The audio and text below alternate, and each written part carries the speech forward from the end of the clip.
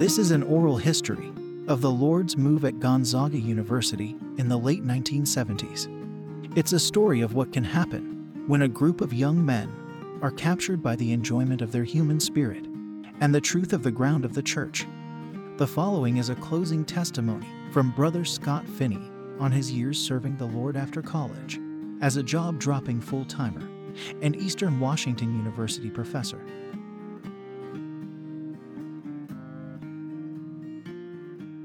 Eventually, I was loving the church life and going to every conference possible. Actually, my first conference was in the summer of 78, I think it was, 77 maybe. And I heard that Brother Lee was giving a conference in Anaheim, and I didn't know anybody in Anaheim, and I was in Oakland, and I said, hey, they got this address on the back of this life study, and I hear that his house is next door. So I think I'll go down to Anaheim, knock on his door, and stay the weekend with him. He was the only one I knew in Anaheim. So I drove down there by myself, and I found out where that hall was, and I said, wait, the brothers were doing something. I said, where does Witness Lee live? They said, right next door. I said, okay, thanks. So I pulled over, and then I just went in there, and I knocked on his door. And I was going to, at 19 years old, I was going to say, hey, you're the only brother I know. Can I stay with you? And I knocked, and he didn't come. No one was home.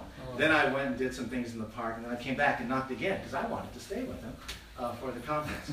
And the brothers realized, who's this 19-year-old going to Brother Lee's house over and over? So eventually they came and got me. Brothers in Fullerton, actually. And they said, why don't you stay with us? It looks like Brother Lee won't be here, so on.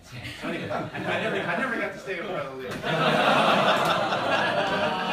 asked the brothers afterwards. They said, what do you think Brother Lee would have done? Brother Lee would have said, come on in. They thought Brother Lee was probably letting me in.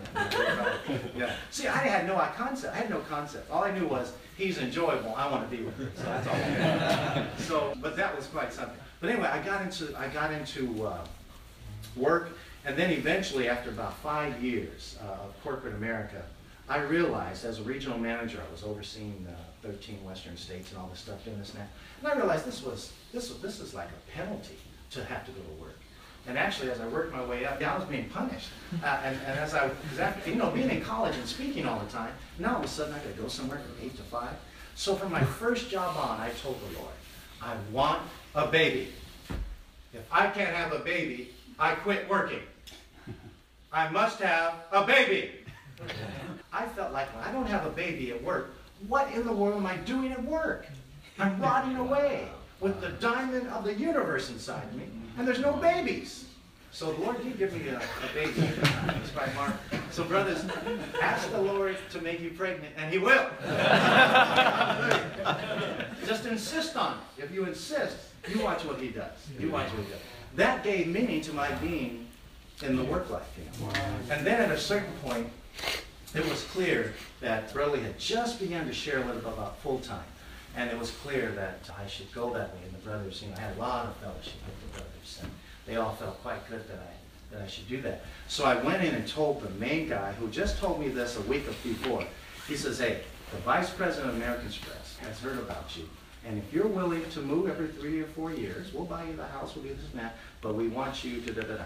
And I looked at him and I said, I have some news for you. And because he was trying to sign me up to do this position. And I told him, I have a soul, and it belongs to Jesus Christ, my Redeemer. It doesn't belong to me. And because of that, Amen. I really, really have to quit this very day and give Jesus to people. Because He's so rich, I have to give Him away to people. He looked at me, and I thought he was going to be real upset because he's a real bossy kind of guy. He looked at me and he said, I wished when I was your age, I did what you're doing. Yeah. What you just said is, I wished I had done that when I was your age. He said, you have my full blessing. I just wished I could have done the same thing. It just blew me away. How Satan tells you what it's going to be like. This guy was like a little baby, almost crying. Instead of me crying, he was crying about leaving. It was really something. So I left the job, and that's when Brother Lee first started the FGTA training. He opened it up, He had been in Taipei for 2 years, and so in '86 he had opened a 40-day rotation for the elders. So I went there for 40 days, and I realized this is what I'm made for. And for the next 7 or 8 years, I just door knocked throughout all of Spokane. I went to many places around the country, sometimes overseas. I usually from about 7:30 to 9:30, I'd get into the truth, and then from 10 to about 5 o'clock every day, I just grabbed 2 sisters and we just went door knocking. And it was the greatest joy on earth to go door to door. Every 20 doors, you're going to get inside. And every other time you get inside, someone will call on the Lord. That was the average. So all you do is just show up, be filled up, and let the door knocking work. It was really quite something. And I got to tell you, brothers, it was the greatest joy on earth for me to do that. And I wish there had been an FGTA. I would have went twice. I would have gone a second time under a different name. So if anybody's thinking about FGTA, you better go at least once. Don't tell me you're not going to go at least once. I just wish there had been that. But I did some self-study. I got out all of the green life studies of the New Testament and made up a schedule, and I was able to read through all of them in 1 year. Sometimes I had to read 10 life studies in one day, sometimes 12, other times 3 or 4. But that was just part of my surveying the life studies. We grew up on the ministry, we love the ministry, and every book, brothers and sisters, brothers, is really true. Those books should be kind of intimate to you. And really, there should be certain books that you could say, that's where I had that turn, but that's where I met the Lord there. That's where the wind blew and the clouds really.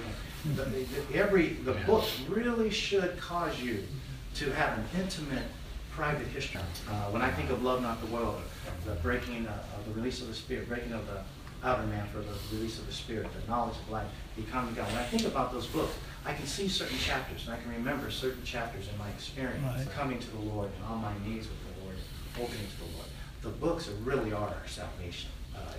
And they're our intimate way of knowing the Lord. I mean, there's nothing like, how many have read Sit, Walk, Stand? Anybody read that by Watchman Nee? Yeah.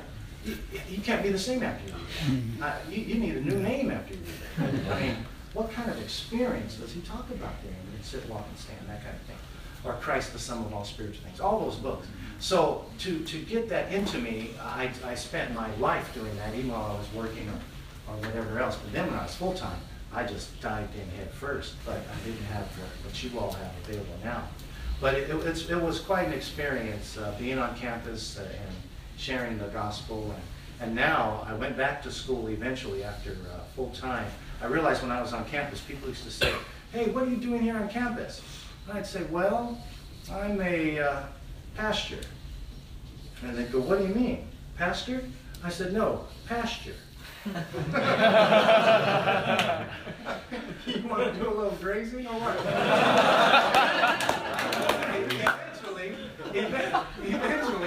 Eventually, it's not so clear. What is this guy doing on campus? Setting up Bible studies, this and that.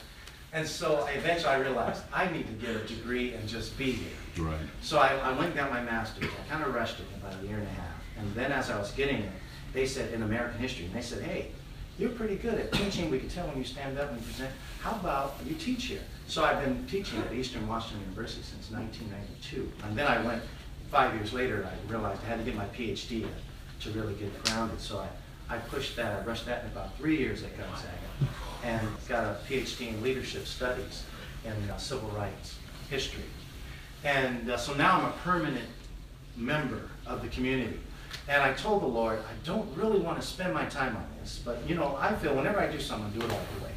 And I'm not going to do it halfway, and I'm not going to settle for anything less than the highest score, the highest grade. So I gave myself to the PhD, but deep down inside, I told the Lord, I'm going into this cave for a while, for one reason. I want to be around young people. Amen. Yeah. I will live or die or breathe based on my being available to young people. And so the Lord honored me, and I got that degree. And so now I have very large classes. I teach American history, I teach African American history, and I teach history of Africa. And the classes are quite large because they found out that I enjoy teaching. And a lot of students just love to come in. And I tell them right off the bat the first day, I say, hi, don't call me professor, that's too stuffy. Don't call me doctor, that's too official. Call me Big Daddy.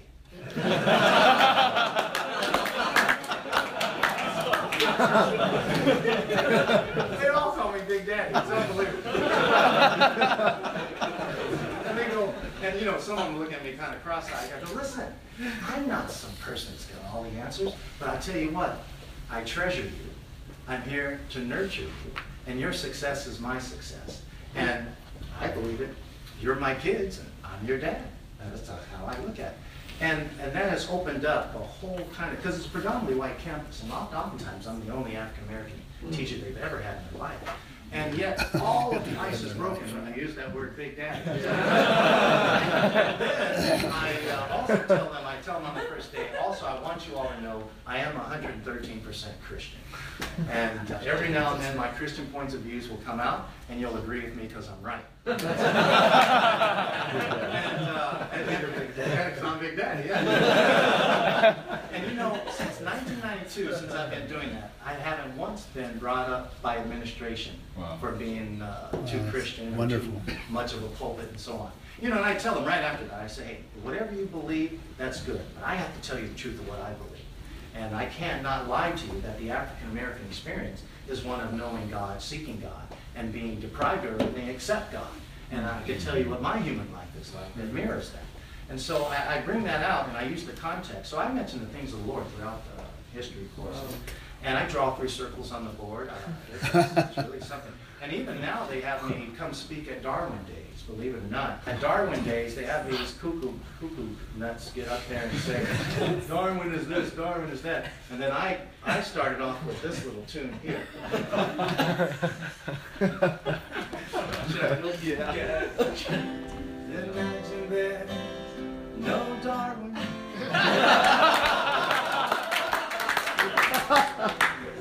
Easy, sexy, die.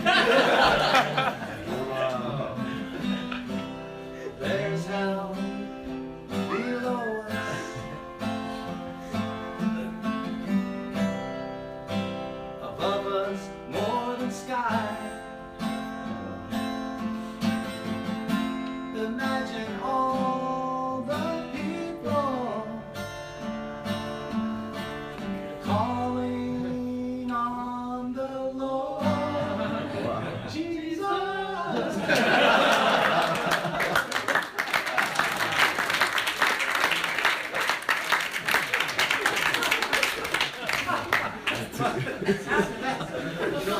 After that, we simmer down and I tell them, you know, you've heard about these Darwin guys, because every year during Darwin's birthday or something, they have this. But they ask me to come.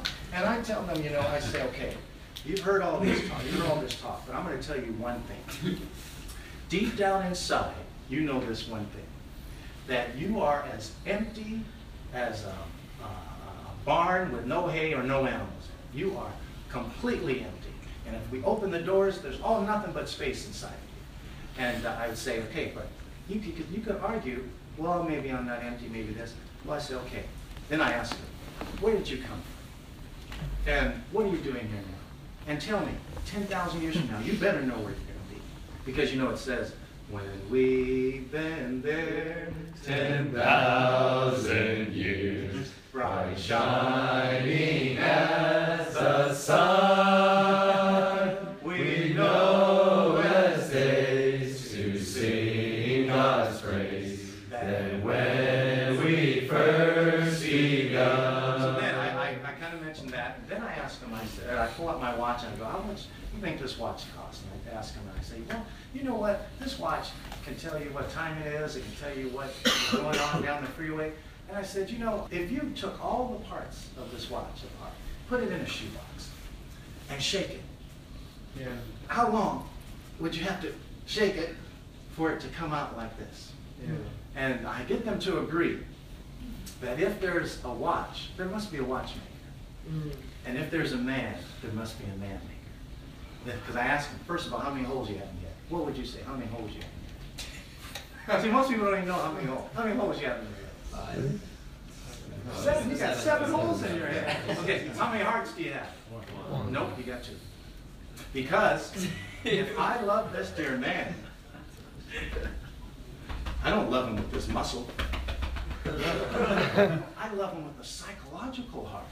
And people have devoted their lives to get a PhD in this psychological heart understanding. So you have at least 2 hearts, and you have 7 holes in your head. Most people don't even know that. And then I said, listen to this. And then deeper than all of this, you know, you can feed a cow green grass, and the cow will never go, what's the meaning of my cow? Never. I said, but listen, you can make a lot of money, you can have a big house, a big spouse, you can have all that. A big spouse. I tell you what, eventually,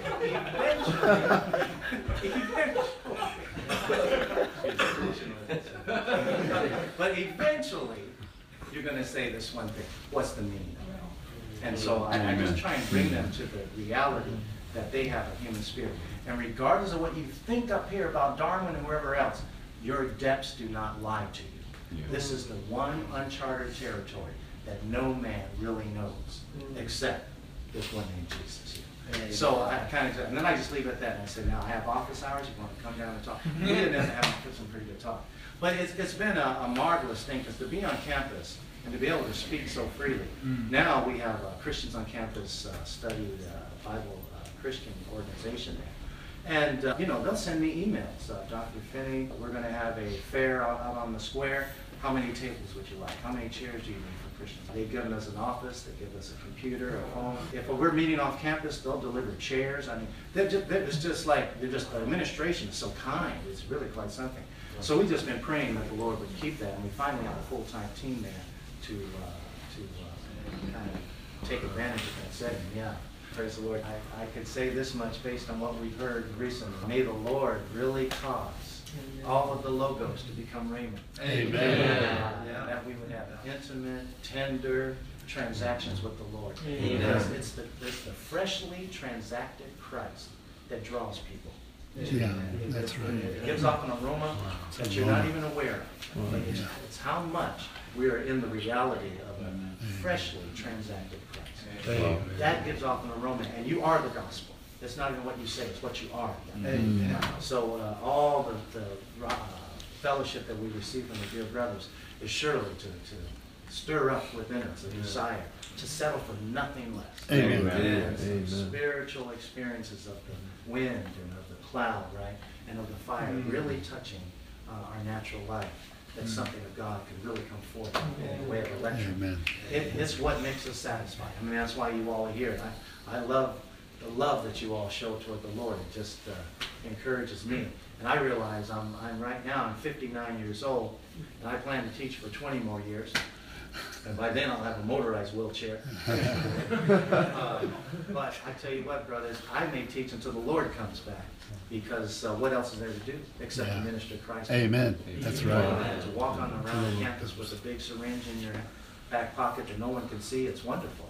To be able to dispense Christ in the people. It's the highest meaning of life. I'd rather not be anywhere doing anything and anything else except this one thing. To be in the church life and to see Christ increase intrinsically and see Christ increase extrinsically. Amen. That's all we're here. Greatest joy There's ever. nothing else worth living. No. And to me, sleep gets in the way. Hallelujah. Praise the Lord. Wow. Thank you, brother. Amen. Hallelujah. Amen. This has been Gonzaga, a story of the Lord's move. For more conferences, Q&Rs, testimonies, special fellowships, and recorded hymns, download the Joseph Storehouses app. Available on the App Store and Google Play.